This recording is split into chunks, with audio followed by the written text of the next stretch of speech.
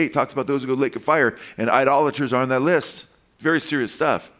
But guess what? God was merciful. Instead of just wiping the entire nation out, he brought them into exile, into the captivity of the Assyrians, who were the world empire at that time.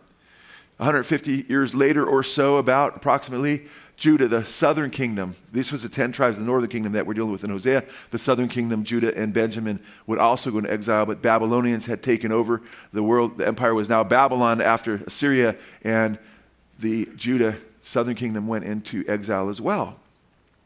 So it's quite amazing when you look at this, because God wants to show how much he loves them. And when he made a covenant with them at Mount Sinai, he calls it a marriage covenant, that he had become a husband to them. And they had become his wife, Israel, so to speak. But now, and I showed you last week, he was giving them a right of divorcement. According to Jeremiah 3, which deals mostly with Judah, it also mentions the southern kingdom too, and he says he gave them a right of divorcement because they only came back to him how? In pretense, remember. They had hardened their hearts. So what happens? God tells Hosea, because he wants to illustrate, because in Hosea chapter 12, he says he speaks to his people through parables, through the prophets, through visions and parables. He's going to give them a living parable. And Hosea, you want to serve me? Great. You're going to have a rough life. You're going to marry an adulterous woman, a prostitute, who's going to become adulterous to you. You're going to be a picture of me, basically, he's saying, and what I'm going through with my people. And the woman I'm going to have you marry, named Gomer, is going to be a picture of Israel, what they've become. And the pain that you're going to experience and what she's going to put you through is going to be a picture of the pain that Israel puts me through. And when people say, how could she do that to him? He loved her so much. Hopefully they'll get it. Hopefully they'll see how much I've loved them and what they're doing to me. So he brings it down where the cookies are on the table. He gets real practical in this illustration to where you can vividly see, wow, this is the kind of relationship God has for us. And look what we've done. Something that many wives, most wives, and most husbands said they would never do to their spouse, we're doing to God. Wow, how powerful is that? So this is quite interesting. And it's very, very fascinating. And then you remember, he had him name his children, right? Named his first son Jezreel, which was signified the land of slaughter. Even the names of the kids were prophetic. The second and third children, Loami, son wasn't his son. It was another man's son. She was an adulteress. Name of the child, name him this. What's the name? Loami? Lo, not Ami, my people, not my child, or not my children. It's a picture of Israel. You're not my children. Name the other kid, the daughter. Okay? And it's just amazing. And the daughter, Ruhamah, Lo, not Ruhamah. Lo is not Ruhamah, not pitied. No compassion. Not having pity on you. Because they came to the point where Gomer wouldn't repent, right? And then it's quite interesting because as we looked at more and more at this, we saw that she became a slave. That she's on the auction block. And that's what sin does, right? The Bible says there's pleasure in sin for a season, man. There's some kicks, but then there's a radical kick back. And now Gomer ends up going from man to man, prostituting herself. And she has this man, Hosea, that loves her. And now she's for sale as a slave. And she's stripped naked. And we read about how she'd be stripped naked. And we read in the Old Testament that God said when his people turn from him, he'll have them be enslaved to other nations. Because he could just wipe them out. He could just kill them. Okay, you're worshiping false gods. You're giving yourself over to the sex with animals, sacrificing your children in the fire, burning them to death to Moloch and Topheth and so forth. You're worshiping the Baals. You're doing all this. He can just wipe them out. Sick sin they were involved in. Killing each other, unjustly robbing each other, unjustly treating the poor with no compassion. But he has them go into slavery, which is actually mercy, so they could repent. Right? God could just wipe us out, but if you get into sin, man, you'll be enslaved to sin. And hopefully you'll wake up because God will use that to discipline you. And you'll cry out to him. But God calls him Hosea to buy her back, to buy her off the slave market, right? And he spends, 15 shekels of silver, right? Pretty amazing, and a homer and a half of barley. Wow. Which wasn't a lot of money, because she wasn't worth that much in people's eyes at that point. She was a used up woman. But what is all this a picture of? He sacrifices to get her back. What are you doing? Everybody thought, what's wrong with this guy? But guess what? That's a picture of our God. Because keep in mind, then we got into Hosea's name means. Everybody remember what Hosea's name means? Salvation. Salvation, or Hosea, he is salvation. Who's Hosea a picture of? God. Who's Gomer a picture of? Israel and us, all human beings who have been unfaithful to the Lord. Hosea's name it's not an accident. You guys, God is so sovereign. And it blows me away because we have free moral agency, choice, and he just weaves it all together still. You can't get your brain around it. It literally hurts my brain when I think about this. And I try to plummet the depths of understanding. And, Romans 11 talks about how deep, it's beyond understanding fully, even close to fully, what God's doing here. But he's revealed the secret things unto us. He's revealed things to us, but the secret things belong to him. Because we see through a glass darkly, but there'll be a time where we know as we're known. But right now, he's revealed us enough of his plan where we can, and we should be, in absolute awe of him constantly. Because we can't get our brain, there's so much in the scripture that we can get our brains around if we study, that we can't even plummet it because we don't have enough time in this lifetime to really appreciate all of it. So it should never dissuade us from pursuing greater and greater appreciation of who he is. It's really marvelous. It's beautiful. It's wonderful. It's mind-blowing. And I'm telling you right now that when you look at this, Hosea's name, he takes Hosea, and a guy named Hosea, salvation, or he saves. Was it Hosea saving her? Who's the one that said, hey, God did. But that was a picture of God saving us, because God married them, Israel, who Gomer depicts, at Sinai. He divorced her because she wouldn't come back, but he couldn't bring her back under that covenant. That's what you have to understand. That's why he divorced her.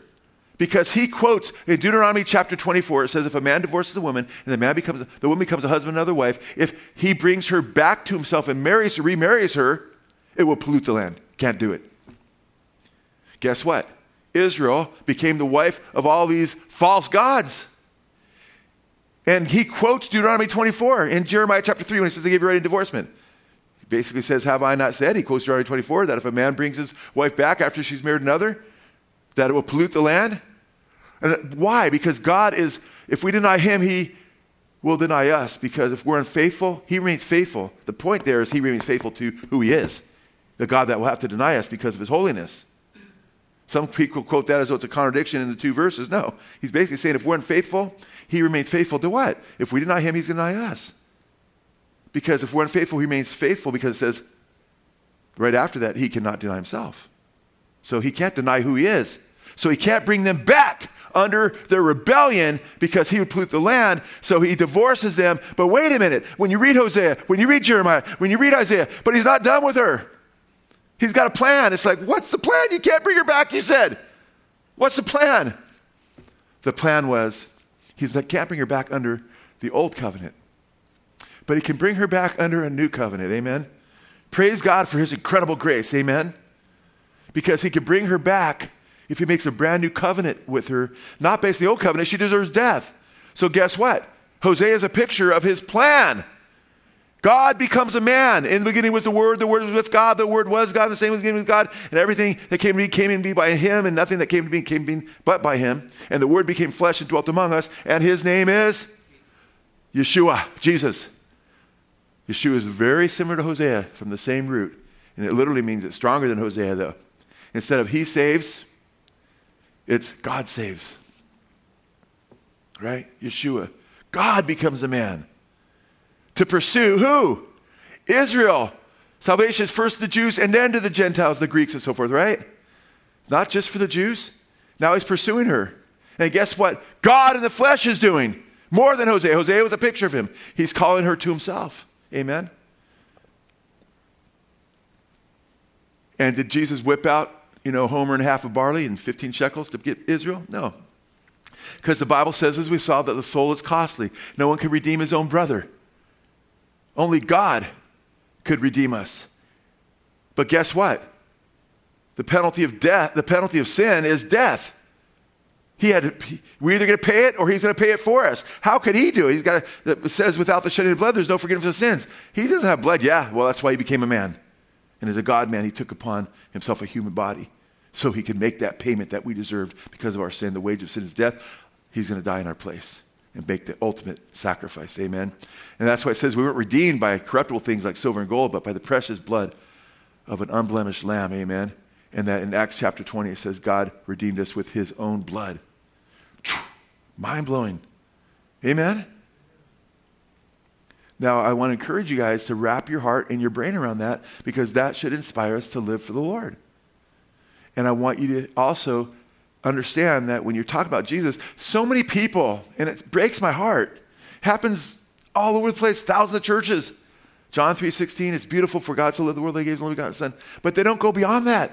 There's so much depth here, And that's why you want to read the Old Testament, not just the New. You can't really understand the New Testament, appreciate it without the Old. Praise God, you have a Gideon New Testament. That's great if you're using that. But guess what? You want your Old Testament. When you read about the Lamb of God in the New Testament, how do you know who that is? Or what that signifies, unless you understand when Paul says our Passover lamb was slain for us. Who's our Passover lamb? What's it talking about? You need to know the Old Testament, amen? There's so many things like that throughout the New Testament. So there's quotations in the New Testament from the Old Testament. Like I'm going to show you a quotation in the New Testament from Hosea that applies to you, and it's all about you and not just the Jews. And for our Jewish believers, of course, this book pertains to you as well. So God becomes a man. Hosea is a picture of God becoming a man. Yeshua, who gives himself sacrificially to win humanity to himself and pay for our sins. Amen? So now that we're pretty much caught up, what happens? In Jeremiah 31, several chapters after he says, I gave her right a divorcement, he says he's going to make a new covenant with her. Amen? Couldn't save her into the old covenant. In the new covenant, see, he wasn't done with Israel. And he's still not done with Israel. Amen? In fact, Israel's right where he said Israel would be. Right? And then when he comes back, second coming of Christ, says he'll turn ungodliness from Jacob and all Israel will be saved. But all the first people that got saved when Jesus came were Jews for the most part. And Jeremiah 31, it says in verse 31 and 32, behold, the days are coming, declares the Lord, when I will make a new covenant with the house of Israel and with the house of Judah. New covenant. Not just Israel, with the house of Judah. A new covenant. Not like the covenant which I made with their fathers in the day I took them by the hand to bring them up out of the land of Egypt. My covenant which they what? Broke. The fathers of Israel and Judah, he's talking about. They broke the marriage covenant. He says it right here real clearly. Although I was a husband to them. I was a husband to Israel. I was a husband to Judah. That's who he's talking about. I was a husband to them, declares the Lord. But they broke the covenant, therefore I'm making a what? He didn't say, therefore I'm just wiping them out because I can't bring them back because I'll pollute the land. Exclamation point. It's not over. He's going to make a new covenant with them. And it really, really, really breaks my heart because there's so many amillennialists and post-millennialists who just, especially a lot of the post-mills, oh, God's done with Israel. They don't have a future anymore. The church has replaced Israel. They're just like any other nation now. Are you blind to what the scriptures say about God not being done with Israel? Read Romans chapter 11. Are you blind with what's going on right now? Israel's the only nation after 2-3 centuries of not being a nation that to become a nation again out of hundreds and hundreds and hundreds, thousands of different people groups. Blow mind. And they become a world power. And they're hated more than any other nation pretty much around the world. That's all biblical. Now, it's interesting because he's going to make a new covenant with them. He's going to write his law in their hearts. And we read in Hebrews 8 and Hebrews 10 in the New Testament, Hebrews, that this is fulfilled and being fulfilled in what God has done and brought Jews and Gentiles to himself. Yet, Romans chapter 11, he's still not done with national Israel. And there'll be a time, and there's a lot of prophecies that relate to when he returns, that Israel will be saved and turned back, and a nation will be saved in a day. Now, it's interesting. He makes this new covenant with them. Remember, what kind of covenant was it? Metaphorically speaking, a marriage covenant, right? When Jesus pours the cup of redemption, he says this is what? The day before he's crucified. The Passover service before he's crucified. He says this. And in the same way, he took the cup after they had eaten, saying, and this is what he says, the cup which is poured out for you is the new covenant. The cup which is poured out for you is what? The new covenant in my blood. So the next day, he's going to be shedding his blood for the sins of the nation. Amen? Pours them a cup. And by the way, guess what? In those days, in ancient Israel, when a man was proposing to his prospective bride, he'd go to her house. Parents were there, his parents, her parents. And Jesus' father was there, by the way. He's everywhere, right? And he would pour her a little wine. And if she drank it, she's saying, I want to enter into a covenant, marriage covenant relationship with you. If she pushed it aside, poor guy, right? You know, Mom, Dad, can we go? It's uncomfortable, you know. So, of course, the disciples, you know, even offered it to Judas. Don't say that Jesus only died for certain people. You go and read the text. Even Calvin admits it, you know, that he offered it to Judas as well. And it's interesting. That blood was shed for you, guys, for me, all of us.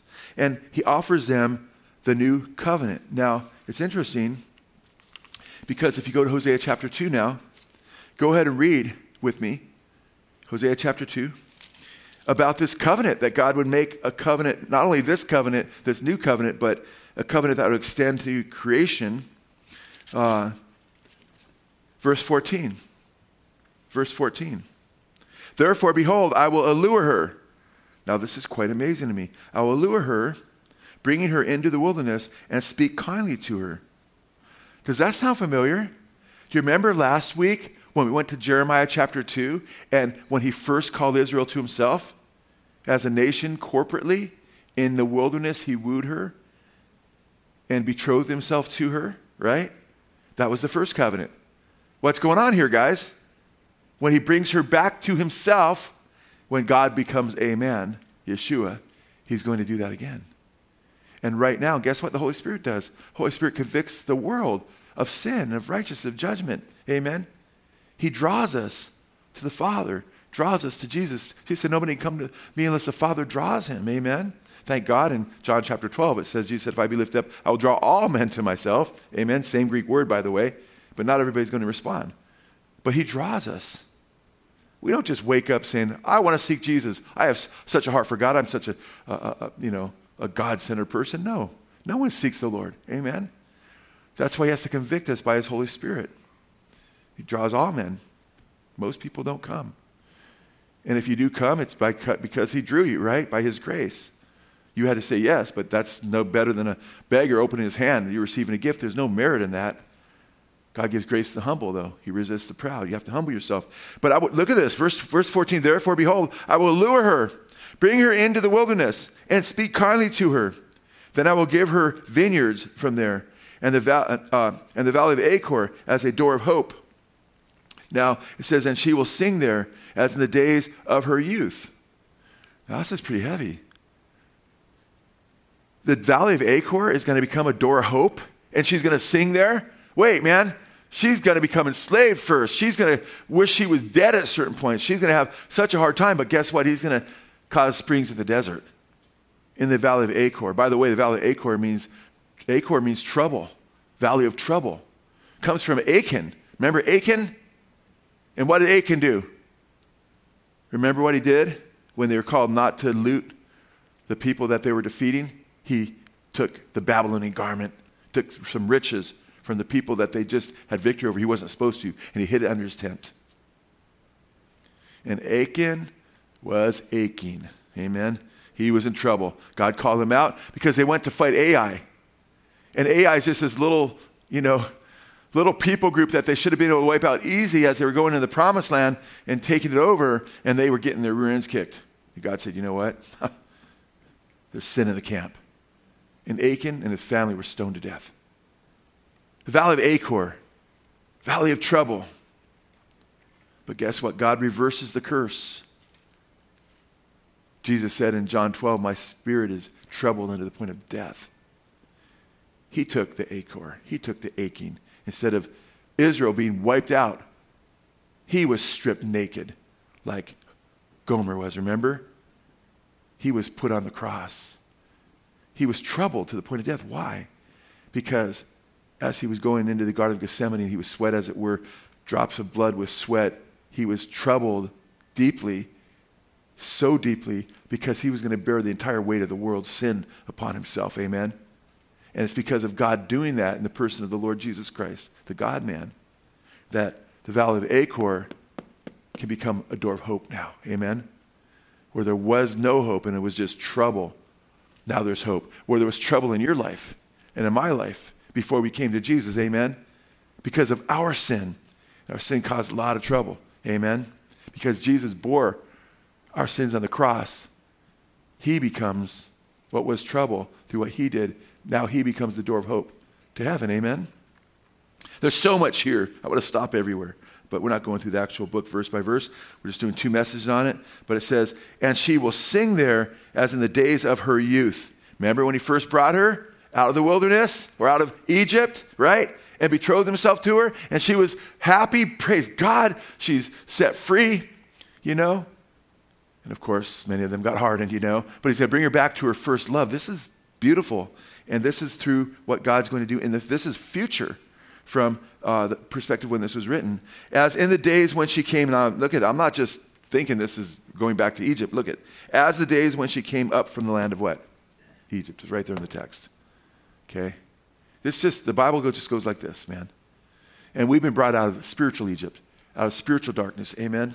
Verse 16, and it will come about in that day, declares the Lord, that you will call me Ishi, and will no longer call me Baali, or Baal, you know? You're not going to call me by the false names of other gods. Like an adulterous woman who slips and uses the name of another man, maybe perhaps when she's with her husband. Israel would come and then she'd claim to be worship the true God and just use the name Baal. And that just broke God's heart. And he said, you'll no longer do that. Verse 17, for I will remove the names of the Baals from her mouth, so that they will be mentioned by their names no more. We're talking about total restoration at this point. In that day I will make a covenant for them. What? Check that out. That day I'll make a covenant for them with the beast of the field, with the birds of the sky, and the creeping things of the ground. And I will abolish the bow and the sword and the war in the land. Wow. And I will make them lie down in safety. Now look at verse 19. I will what? I will betroth you to me forever. He's going to marry them. Isn't that a trip? Yes, I will betroth you to me in righteousness and in justice, in loving kindness and in compassion. And how did that happen? In righteousness and in justice, in loving kindness and compassion. Because guess what? God is love, but he's also holy and righteous. Amen? And the Bible talks about how righteousness and mercy kissed. Where did they kiss? At the cross. Because God is righteous and sin had to be paid for. He paid for it himself. And he took our sin upon himself, amen, became a propitiation for our sins so that we could become the righteousness of God and so he could have mercy upon us and forgive us, amen. They kiss at the cross because it's there that he suffered the penalty that we deserved, and it's there that because he suffered that penalty that we're able to embrace him and have a relationship with him. I got into the theology of that last Wednesday a little bit, not talking about Hosea or this verse at all, but another verse that talks about how they kissed. Verse 20, and I will betroth you to me in faithfulness, then you will know the Lord, Yahweh. Jesus is Yahweh. Amen. Jesus, our Yeshua, is Yahweh. Now it's interesting. Look at chapter 6, verses 1 through 3. There's so much in this book. Come, let us return to the Lord. Now remember, God told, or I should say Hosea, told Gomer when she was stripped naked, being sold as a slave, and he paid 15 shekels of silver and a homer and a half of barley. He told her that she could come and be reunited to him if she remained faithful. And he gave it a certain amount of days before he'd even be with her to prove her faithfulness, to prove that she would abide faithful and not just come around for a few days and have a change of heart. She had to be repentant. And guess what? God calls Israel And he calls all of us to be repentant. Amen. Have a change of heart and a change of mind and truly turning to him in our hearts. And it's showing up in our lives and the fruit of the way we live. Come, let us return to the Lord, for he has torn us and he will heal us. He has wounded us and he will bandage us. Isn't that interesting? This is a cryptic picture of what Jesus would do for us, what he would do for Israel and everybody. It says, he has torn us, but he will heal us. He has wounded us, but he will bandage us. This passage is a picture of Christ's death and his resurrection on the third day. Because guess what? Did Gomer deserve just under the Mosaic law to just become a slave, or worse?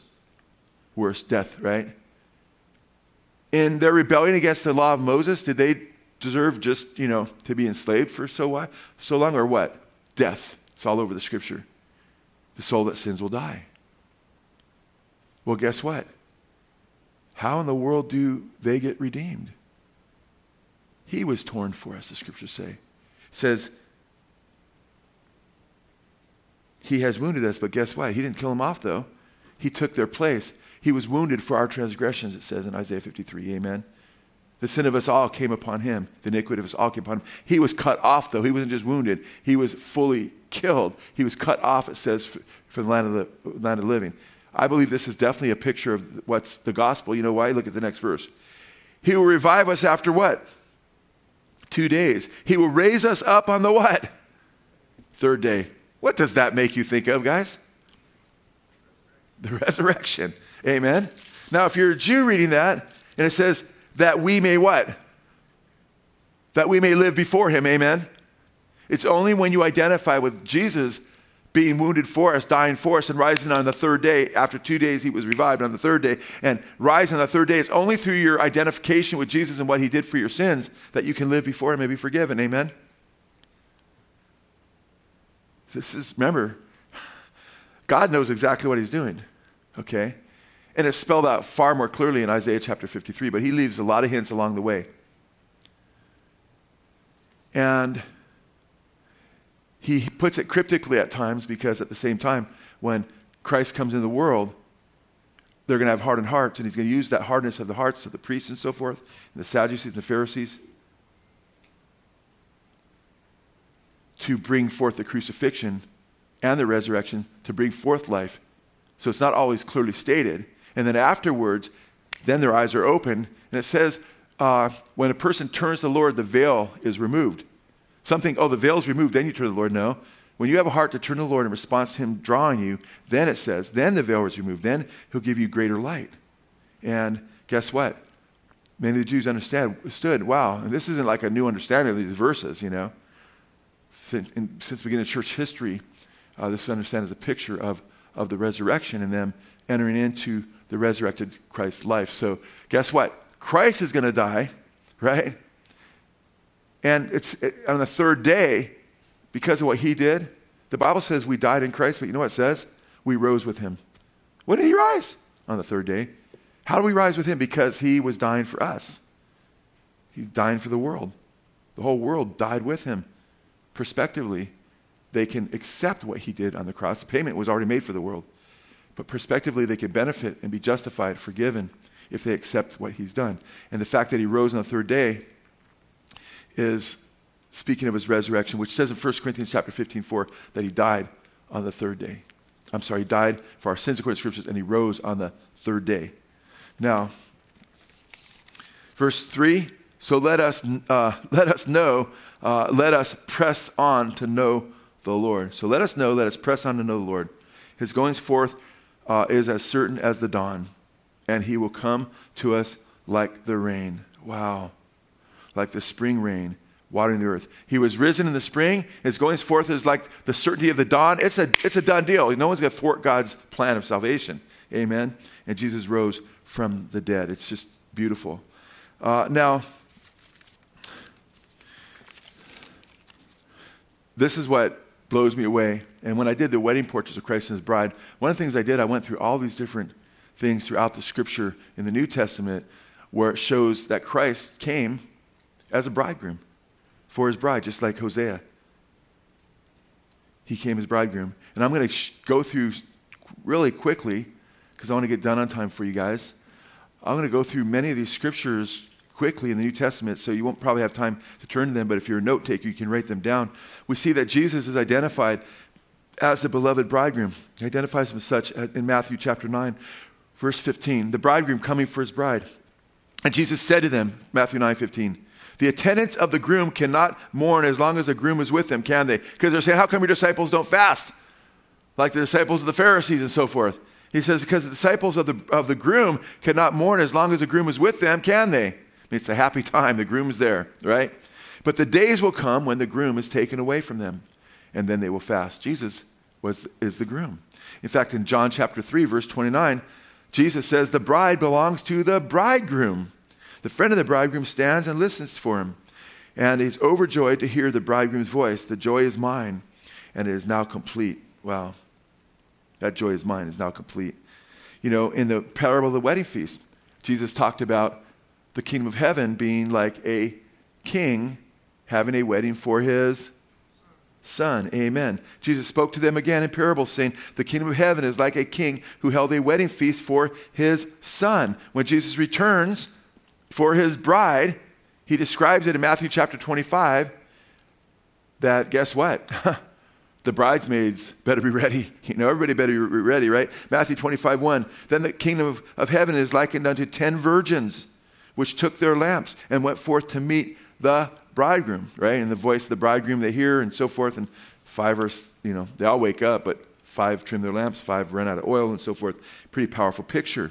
Now, it's really amazing because Jesus also described himself, because what would happen in the ancient days is when a husband-to-be would take a new wife, then what he'd do prior to that typically is he would build a room or more on his father's house. So, I mean, in those days you could go and you could see there was like huge compounds almost, where you'd have the father's house, could be from generations back, and others, his sons and then his sons, and they could be connected to one degree or another.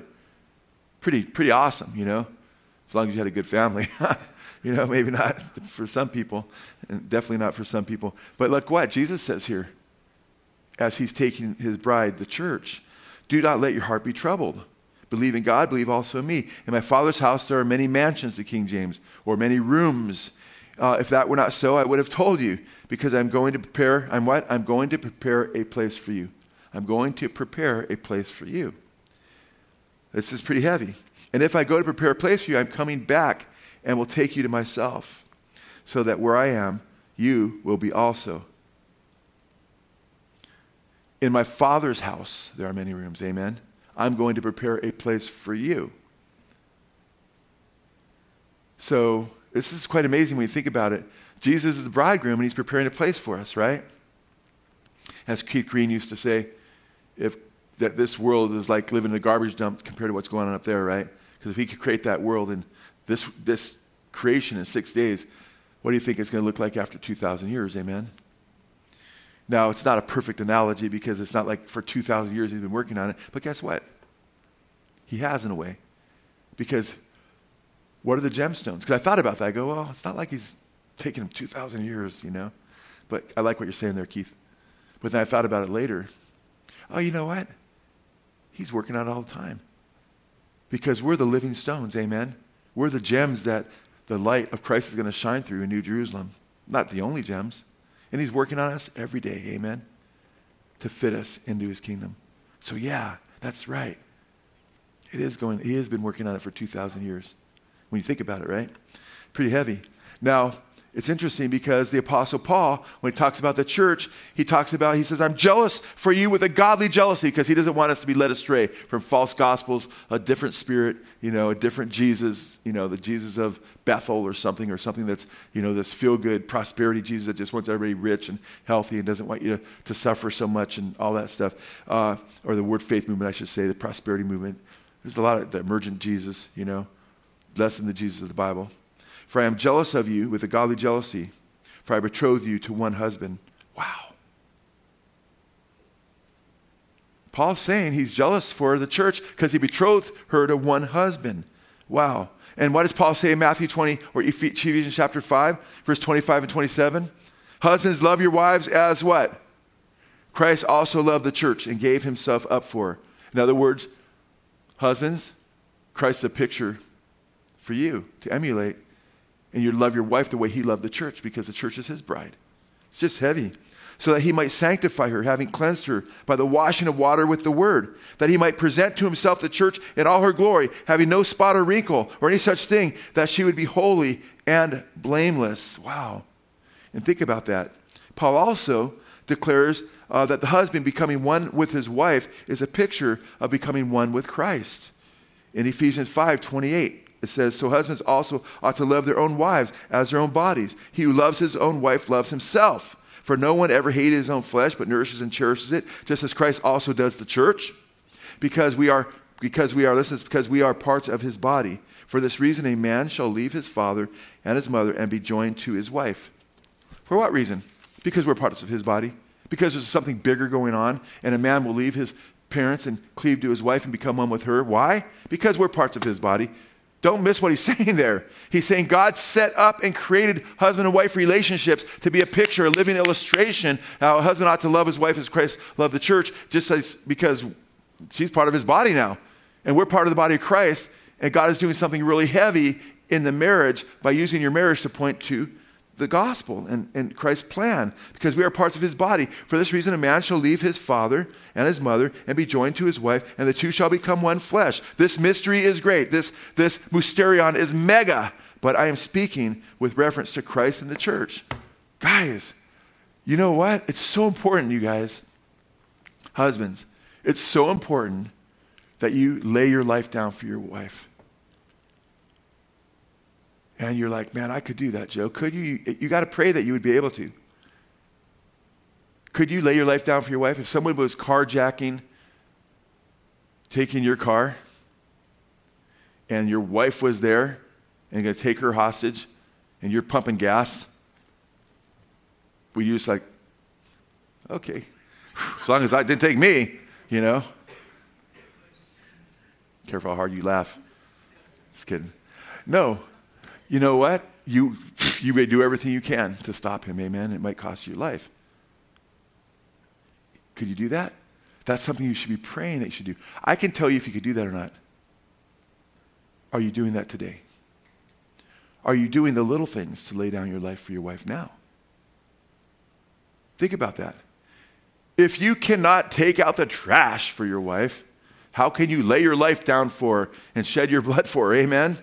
Don't want to get anybody in trouble, but hey, it's part of my job, you know. Just kidding. Be loving toward one another, forgiving, merciful.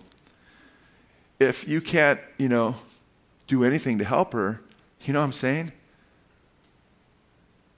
Well, it's my wife's job to clean up the dog poop, to take out the trash, to fix the broken things, to, she's my servant, You guys, we have to make sure as men that we're going the extra mile. Amen.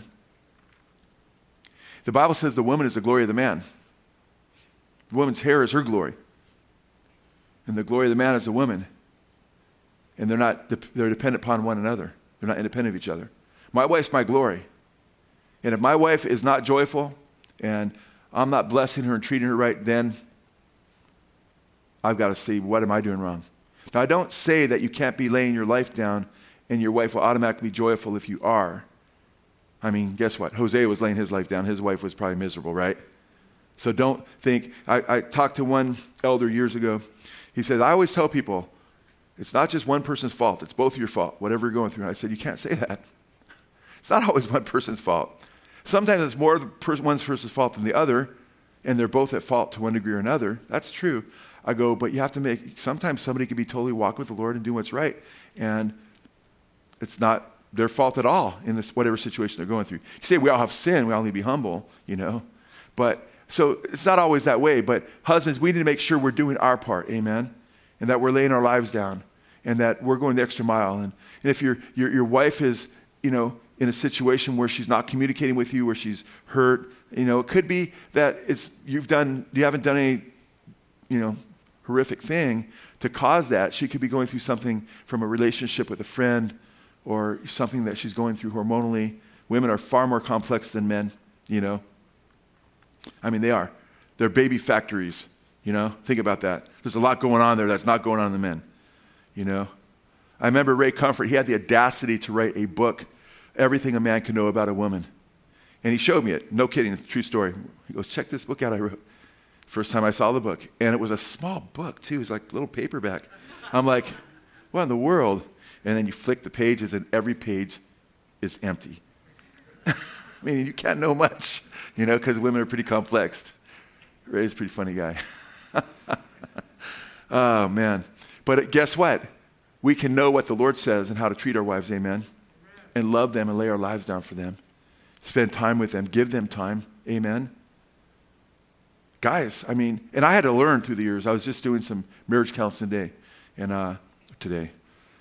Lisa, you need to get up for church. That was my counselor. No, I'm just kidding. I was just doing some marriage counseling a few days ago, and Lisa actually joined me after about halfway through. And I let them know, I go, you know what? Communication is huge, and it's important. And I remember, man, and I said, you have to be disciplined. Because I remember as a new pastor, man, and I was still working full-time, you know, setting tile. I was a tile setter. And I'm putting messages together, and I'm just juggling all these things. And my wife would come in, and I might be typing, and she'd be talking, you know. And I'm hearing her, but I'm not listening because I'm working.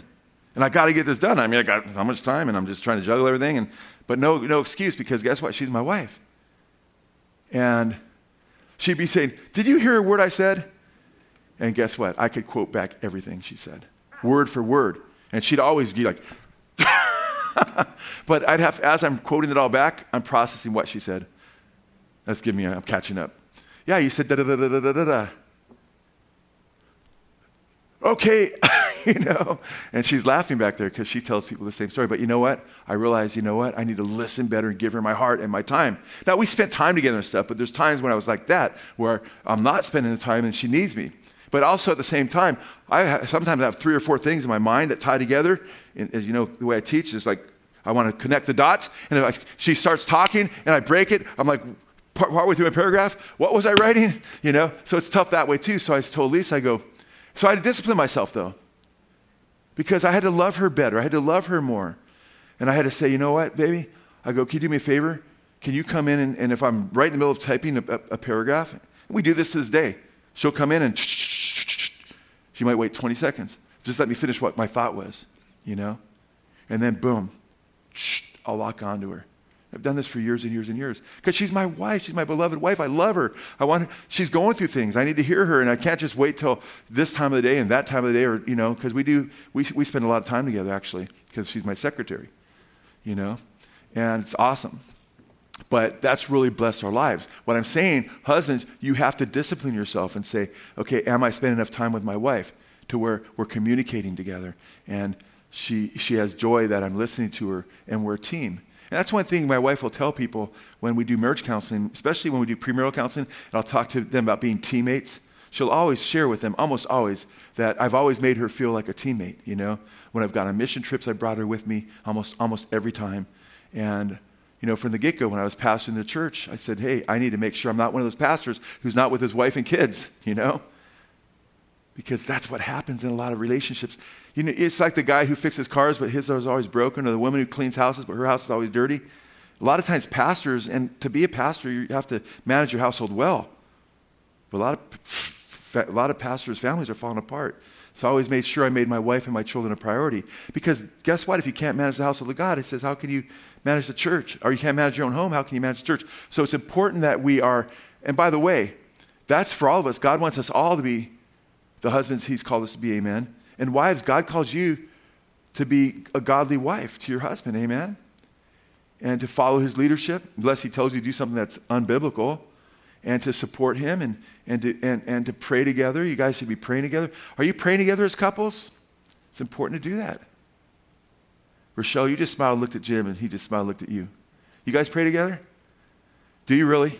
I'm just kidding. They know I know they pray together. And I love their relationship in Jesus, you know. And guess what? They're smiling together. They're close together. You know what? That old saying, a family that prays together, what? Say together. That's real, man. Well, I don't know if I'm going to pray in front of my wife because that could be embarrassing. Get over it, man. Just start praying. Be the leader you're called to be. Amen? Just talk to God, and she'll respect you even more for that, you know? What if she makes fun of my prayers? Well, then pray for her. If she's making fun of your prayers, she needs Jesus, you know? You know? She needs help, you know? But just, you love each other, you accept each other, and you're growing together. And just that you're going forward is huge. Amen? So it's important that we walk together and that we're mature as couples. Pray together. Read the Word together, you know? Lisa and I are always talking about the Word. Poor Lisa. You're married to a pastor, you know? You can sometimes get cross-eyed, you know?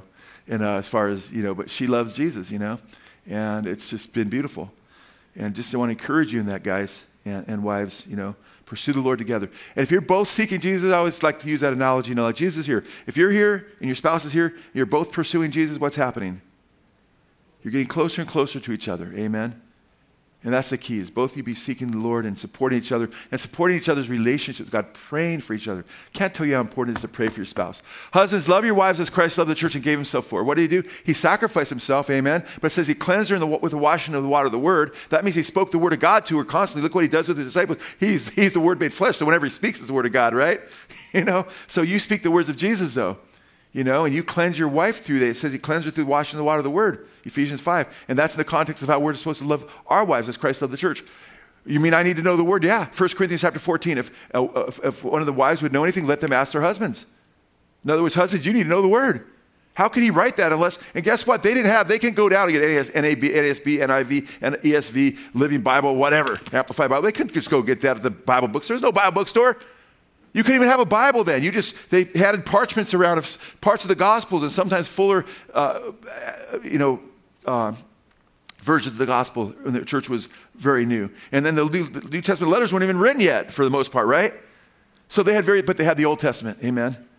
And they didn't have it was very rare if somebody had the Old Testament scrolls. But they would memorize the Scripture. They would get involved in fellowship. They would know. They learn the Word. Men, you have no excuse not to know the Word of God now, because guess what? You have a Bible, and it's a shame if you know all the scores of all the games more than you know where Matthew, Mark, Luke, and John are. Turn to the Gospel of Matthew. You don't want to turn your wife and say now if you're brand new, you're a few days old in the Lord or a few weeks, but if you've been like a Christian for years, honey, was that in the Old Testament or New Testament, Matthew? No, you don't want that to happen to you. Guess what? We all need to grow in our knowledge, amen? None of us see perfectly, but the desire to grow needs to be there, because you need to have answers to be able to lead your wife in the way everlasting, amen? You need to lead your kids. So, men, get in the Word, amen? Wives, get in the Word. You know, it's interesting, too, because Paul speaks of the spiritual union back to Christ being the bridegroom and the church being the bride. He speaks of this spiritual union to the Corinthians. Or do you not know that the one who joins himself with a prostitute is one body with her? For he says the two shall become one flesh, but the one who joins himself to the Lord is one spirit with him. Think about that. Two become one flesh. Guess what? When we come to Christ, we become one spirit with him. It's a picture of marriage. It's so profound. It's so powerful. And we understand that. I remember counseling a couple where the wife was leaving the husband. They were brand new at the church. Or they weren't even going to the church. They were just visiting from far away. And he saw one of the videos I'd done, and they were getting divorced. And then after I shared this Megan Wisterion, Christ and his bride, it blew them away, and she came to Christ. He ended up saying, I had no idea that this is what marriage was. I thought it was more just like living together. And it transformed his understanding of marriage. In fact, in Romans chapter 7, verses 3 and 4, Paul talks about being freed from the law. Because as long as the man, husband and wife, it's a marriage, unless, of course, one dies. And he says, we've died to the law. Because the law slays us, amen. And now we're able to be reunited, he says in Romans 7, 3, 4, to Christ. To come to Christ, I should say, be united, not reunited. Be united to Christ and become one with him. And bear fruit unto God. Bear fruit unto God. He's talking about marriage there. How do we bear fruit unto God? He's not talking about physical children. He's not talking about physical sex. But when we become one with Christ and we're one spirit with him, we bring forth spiritual children in the context of spiritual fruit to God. Amen. We bring forth souls by being the lights and witnesses. The songs of our lips, the praise of our lips is called the fruit of our lips. There's the fruit of righteousness. There's all kinds of wonderful fruit that comes forth from having a relationship with Jesus. And when Jesus comes back, you go to the very end of the book, Revelation. When he comes back, what does he come back for? Who? His bride. Revelation 17, verse 9, let us rejoice and be glad and give glory to him because the marriage of the Lamb, that is Jesus, has come. And his bride has prepared herself or made herself ready. Wow. It was given to her to clothe herself in fine linen, bright and clean. For the fine linen is the righteous acts of the saints. Then he said to me, right, blessed are those who are invited to the wedding feast of the Lamb. And he said to me, these are the true words of God. Wow, verse 11, I saw heaven open, and behold, a white horse. And he who sat on it is called Faithful and True. And in righteousness he judges and wages war. When Jesus comes back at his second coming to judge the world, he's coming back for his bride who's been prepared and will continue to be prepared even now. And through the tribulation, we'll get even more prepared because that's when you'll see who's who. And his bride will really shine, you know. And guess what? There at the end, go to Revelation chapter 21. The very last 2 chapters of Revelation, go to chapter 21, verses 1 through 5. Then I saw a new heaven. Let's go to the end of the Bible, Revelation chapter 21, second to last chapter of the Bible. Then I saw a new heaven and a new earth, for the first heaven and the first earth passed away, and there is no longer any sea. And I saw the holy city, New Jerusalem, coming down out of heaven from God, made ready as a what?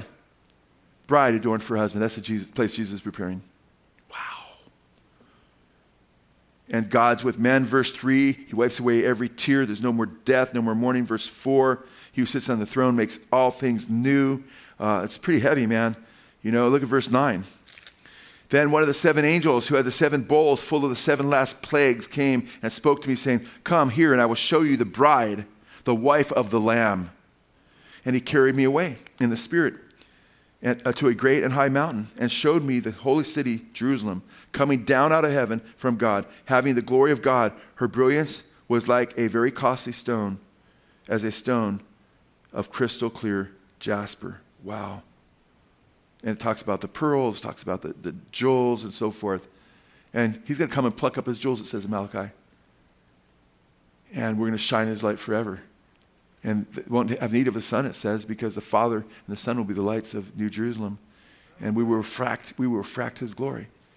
It's just mind-blowing. I can't wait because we're getting ready to go through Revelation chapter 21 and 22 because we're at the very last verse of chapter 20. But I've got all these topical things coming, and I was almost done with those topical things to get back into those books, but then COVID happened to me with the heart condition that developed, and by the way, God fixed all that, thank God, so far, as far as I know of. You know, everything's possible with the Lord, so whatever he wants to do. But, and it just set a bunch of other messages in my heart that I wanted to share. God used that time.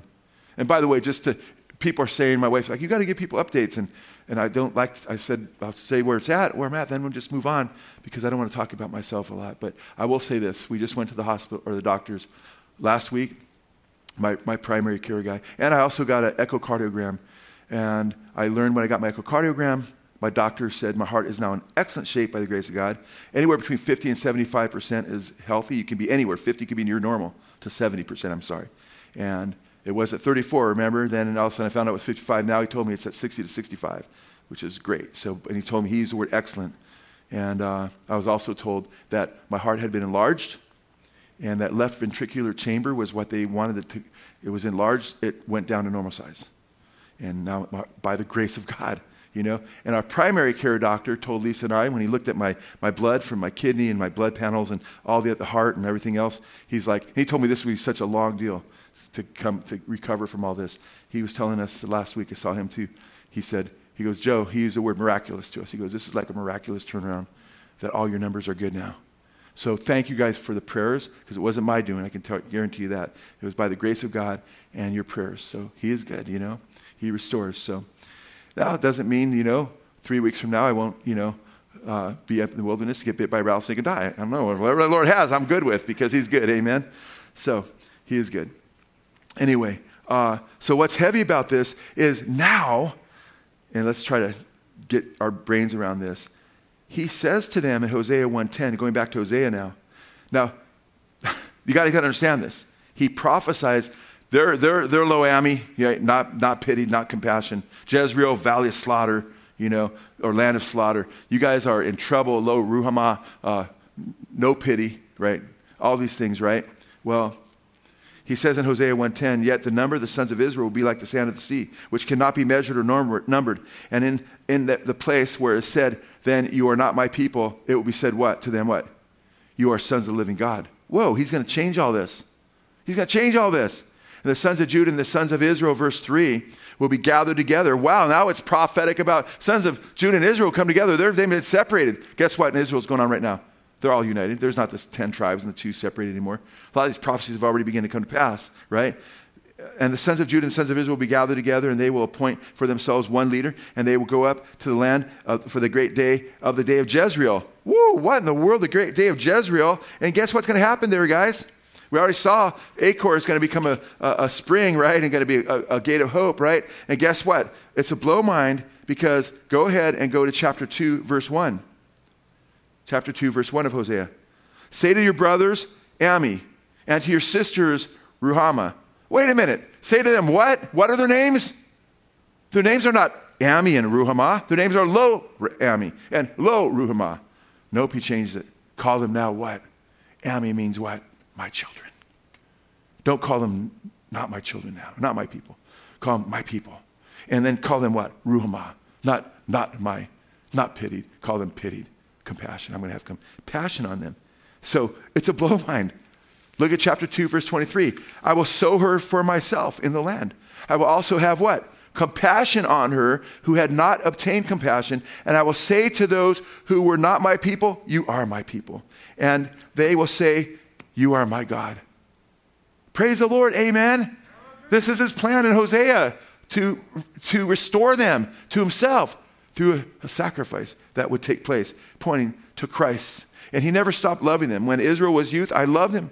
And out of Egypt I called my son, Hosea 11:1. I led them with cords of man, the bonds of love, Hosea 11:4, meaning our love is a picture of his love. How can I give you up, O Ephraim? How can I surrender you, O Israel? 11:8 of Hebrews, or Hosea. Hosea 14:4, I will heal their disloyalty.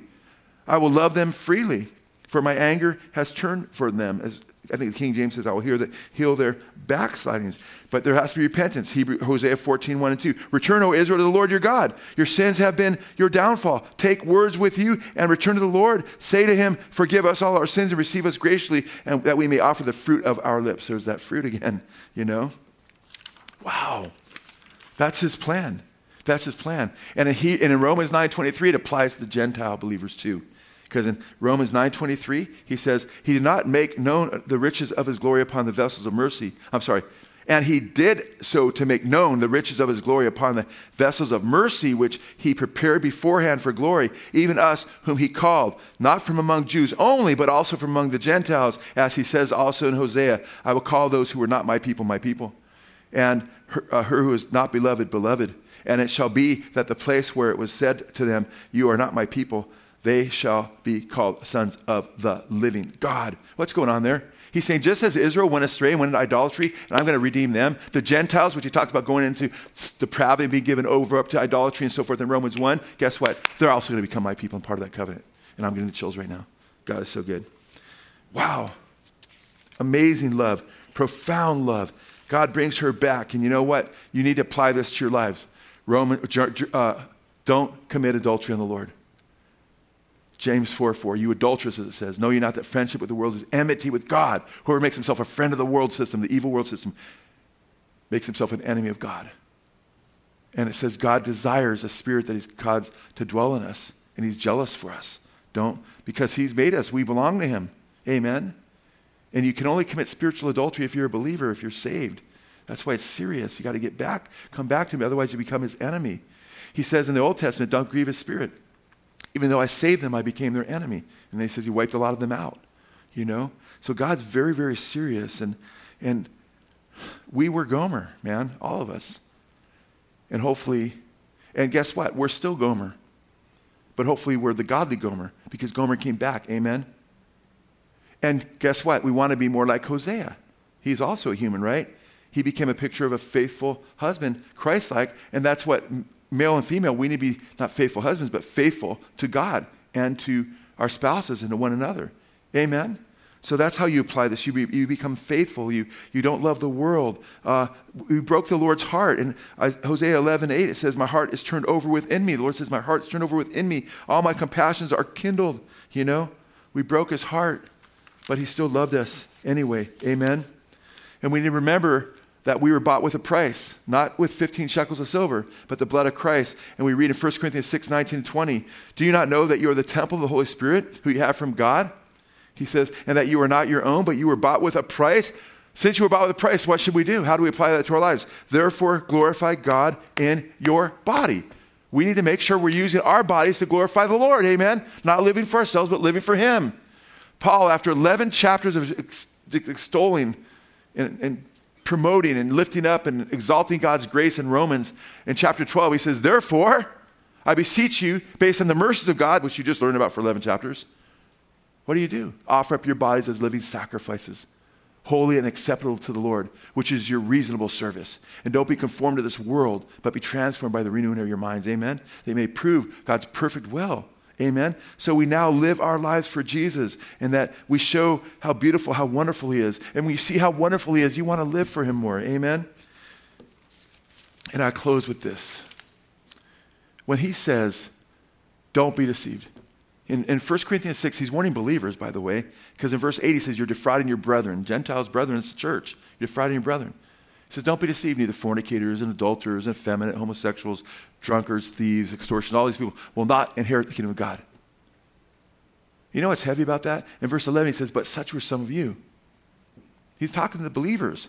They're warned not to be deceived about going that route. Such were some of you. But you were what? He talks about how they were washed. Talking about, he's emphasizing the blood of Christ. You were justified, amen? We were sanctified. All these beautiful things. But such were some of you, meaning you were adulterers. You were thieves. You were drunkards. You were homosexuals. Such were some of you. We were Gomer. But you know what he goes on to say to them? In 2 Corinthians 11:2, when he says, I betrothed you, when he says, I'm jealous over you, I betrothed you to one husband, that you would be a what? A pure virgin. That I'd present you as a pure virgin to Christ. Those who were involved in adultery, thievery, drunkenness, homosexuality, all those kinds of things, guess what? He now has cleansed us and washed us. It says you were washed. You were washed, verse 11 of 1 Corinthians 6. 11:2 of 2 Corinthians, to present you as a chaste virgin to the Lord. Your sins that bogged you down, that you would be condemned for if you weren't cleansed, are gone.